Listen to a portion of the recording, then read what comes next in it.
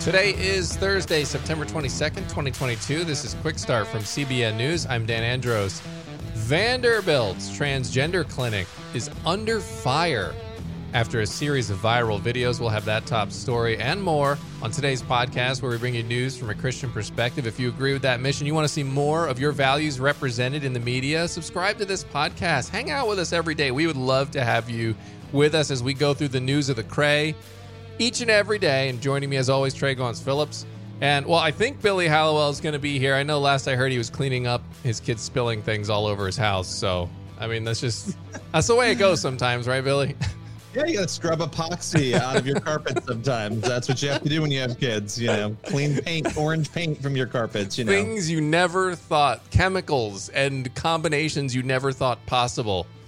You find yourself an expert in as a parent. It's very true. So you do.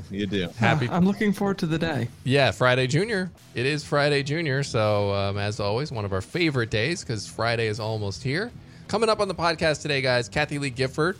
She brought forgiveness to a divisive and really an emotional issue. And so very thought-provoking stuff there we'll go through. Also on the main thing, as I said at the top, we're going to dive into this transgender clinic that's under fire over a series of viral videos, some serious questions being raised there. But first, we're going to go through the news in 90 seconds.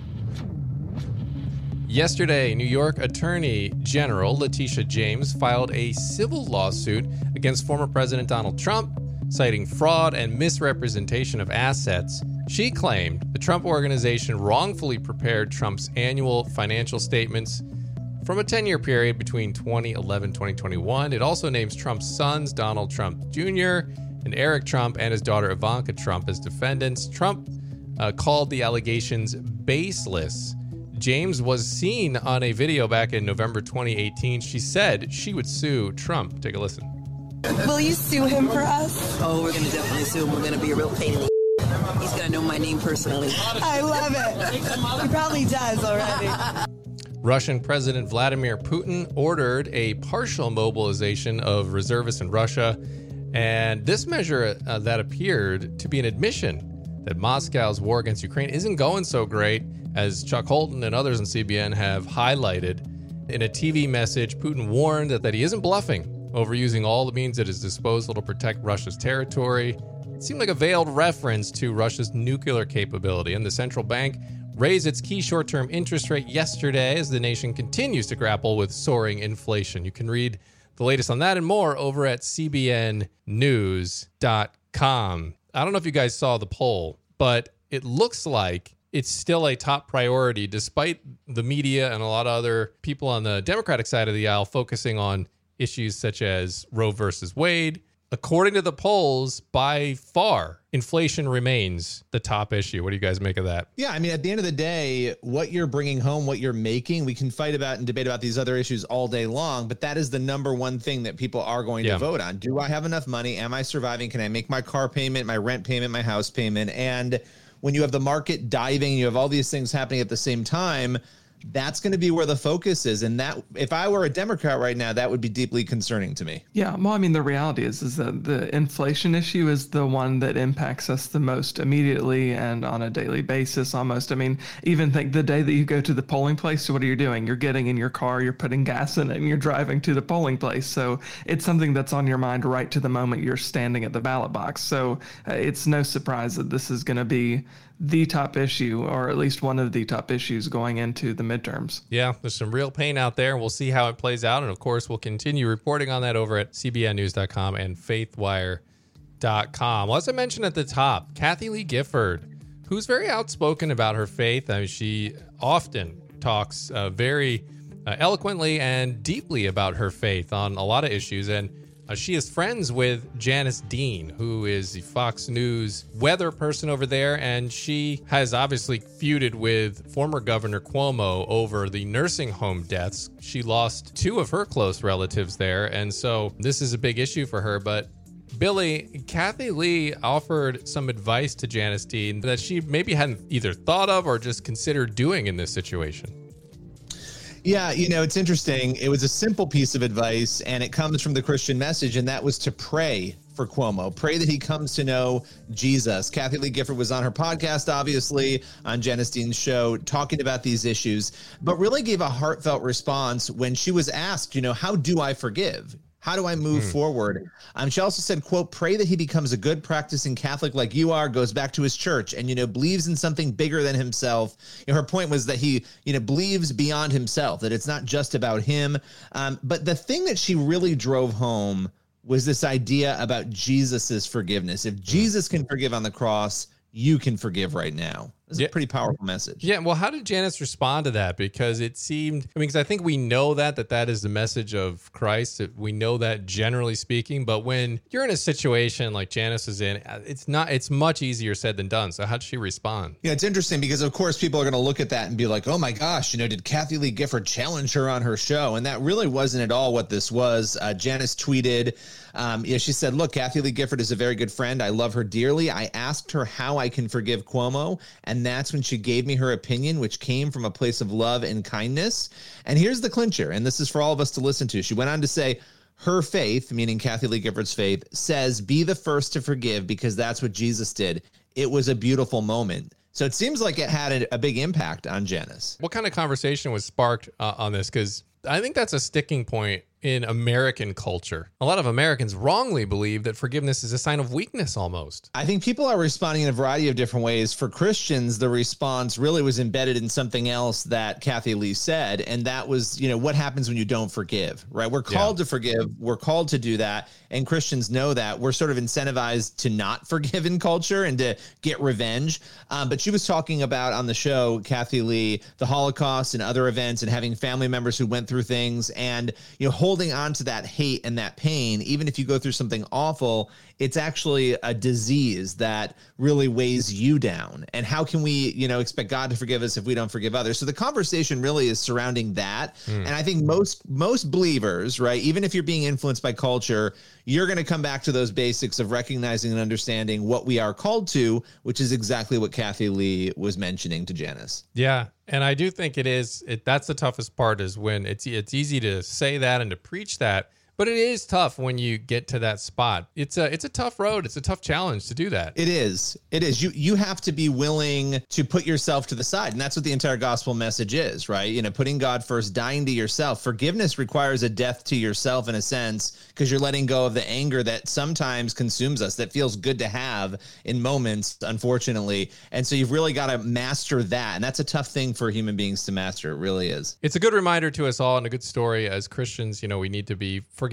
That is one of the central tenets. It's what Christ forgave us. And so we need to do that to other people precisely because of that reason. All right, Billy, thanks for bringing us that. That leads us into our main thing for today. And there's a growing movement to expose what hospitals, oftentimes pediatric hospitals, are doing in regards to gender-affirming care, as they call it. Entire departments have been created in order to, quote-unquote, care for kids at a very early age. Sometimes that care ends up in irreversible top or bottom surgeries, essentially the mutilation of children's bodies, something that clearly goes against God's design and against what used to be basic, self-evident truths of society. Well, the latest viral reporting comes from the Daily Wire and Matt Walsh, and now a whole bunch of information has been coming out. There's been responses, and we're going to go through it all on today's main thing. And Trey Goins-Phillips from CBN's Faith Wire has been covering this today. Trey, what is going on here? Well, I think, first of all, you're exactly right, Dan, in calling it mutilation. We put all these fancy words around it, like top and bottom surgery. We call it a vaginoplasty and a phalloplasty, or the medical terminology for this. But it is irreversible damage that's being done, particularly when we do this to kids. That should be alarming to all of us. So Matt's investigation, which is online on Twitter, is where he first posted it. It's obviously gotten picked up in other places, but a lengthy Twitter thread. His investigation found that this transgender clinic at Vanderbilt University in Nashville, which opened in 2018, the clinic, is actually offering hormone therapies and puberty blockers to kids as young as 13 years old. So this is a clip reportedly that he found of that taking place. We can provide gender-affirming hormones on an individual who is on a pubertal blocker depending on whatever kind of blocker they've chosen or we have discussed with them, or they can present to us at a later stage of puberty, and then we provide the gender affirming hormones. Previously, the Endocrine Society recommended to start these at age 16, but we all know that would be delayed puberty, right? Not 16-year-olds don't start puberty. So more recently, they did update that to say as early as 14 for compelling reasons. So we have some individuals who have started gender affirming hormones at 13 or 14 to be more like their peers. Again, fertility preservation and consent are very important to discuss prior to any initiation of. And he also found a clip of Dr. Ellen Clayton. She's a professor at Vanderbilt University, saying that there will be quote unquote consequences for objecting on religious grounds to doing these kinds of procedures. She made this comment during a lecture, essentially. It's called a medical round, where she spoke with other clinicians at the hospital and explained to them that there are going to be disciplinary measures taken, essentially, if you do not pursue doing these procedures, if you don't participate in this kind of work, simply because of your religious beliefs. So here's a portion of what Clayton had to say. If you are going to assert conscientious objection, you have to realize that that is problematic. But I just want you to take home that saying that you're not going to do something because of your conscientious, because of your religious beliefs, is not without consequences. And it should not be without consequences. If you don't want to do this kind of work, don't work at Vanderbilt. You know, I think that Dan is kind of she's laying it all out, right? If you don't want to do this kind of work, just don't work here at all. Essentially, she's taking away the freedom that a doctor has to object to stuff, which is ironic, right? Yeah. Given the position that she's taking here. Man, I don't think I've heard, Trey, that position taken from someone who's well educated on the legal ramifications and the legal practices that go on in hospitals.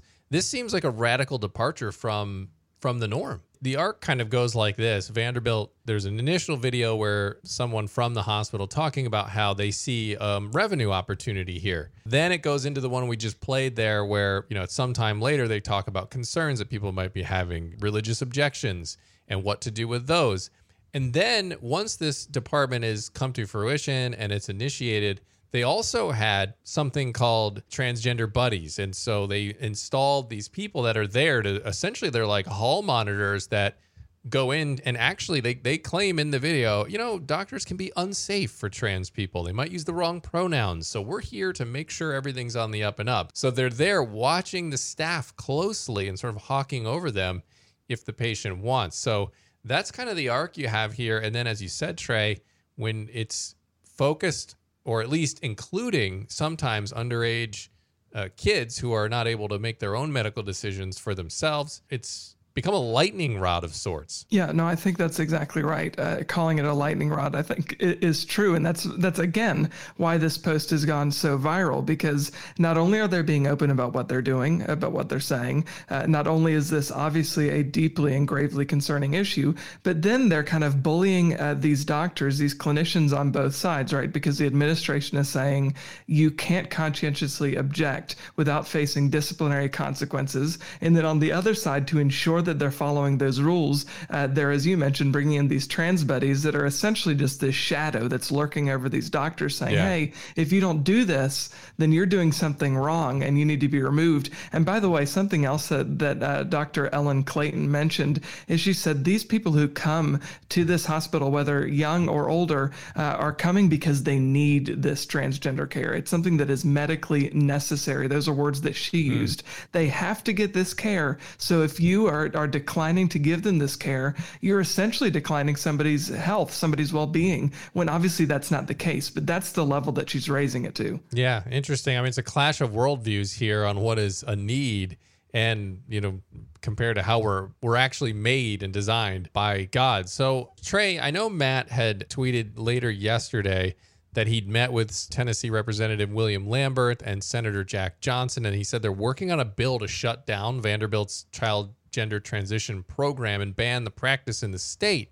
Have any other officials spoken out on this? Have we heard from Tennessee government and maybe anything they might be doing? So obviously there's been the normal cast of responses on social media. So there have been obviously people on the left who see this as, look, you're endangering transgender people, which is a common talking point anytime this kind of stuff is exposed. Then there are those who clearly see this as destructive to children in particular.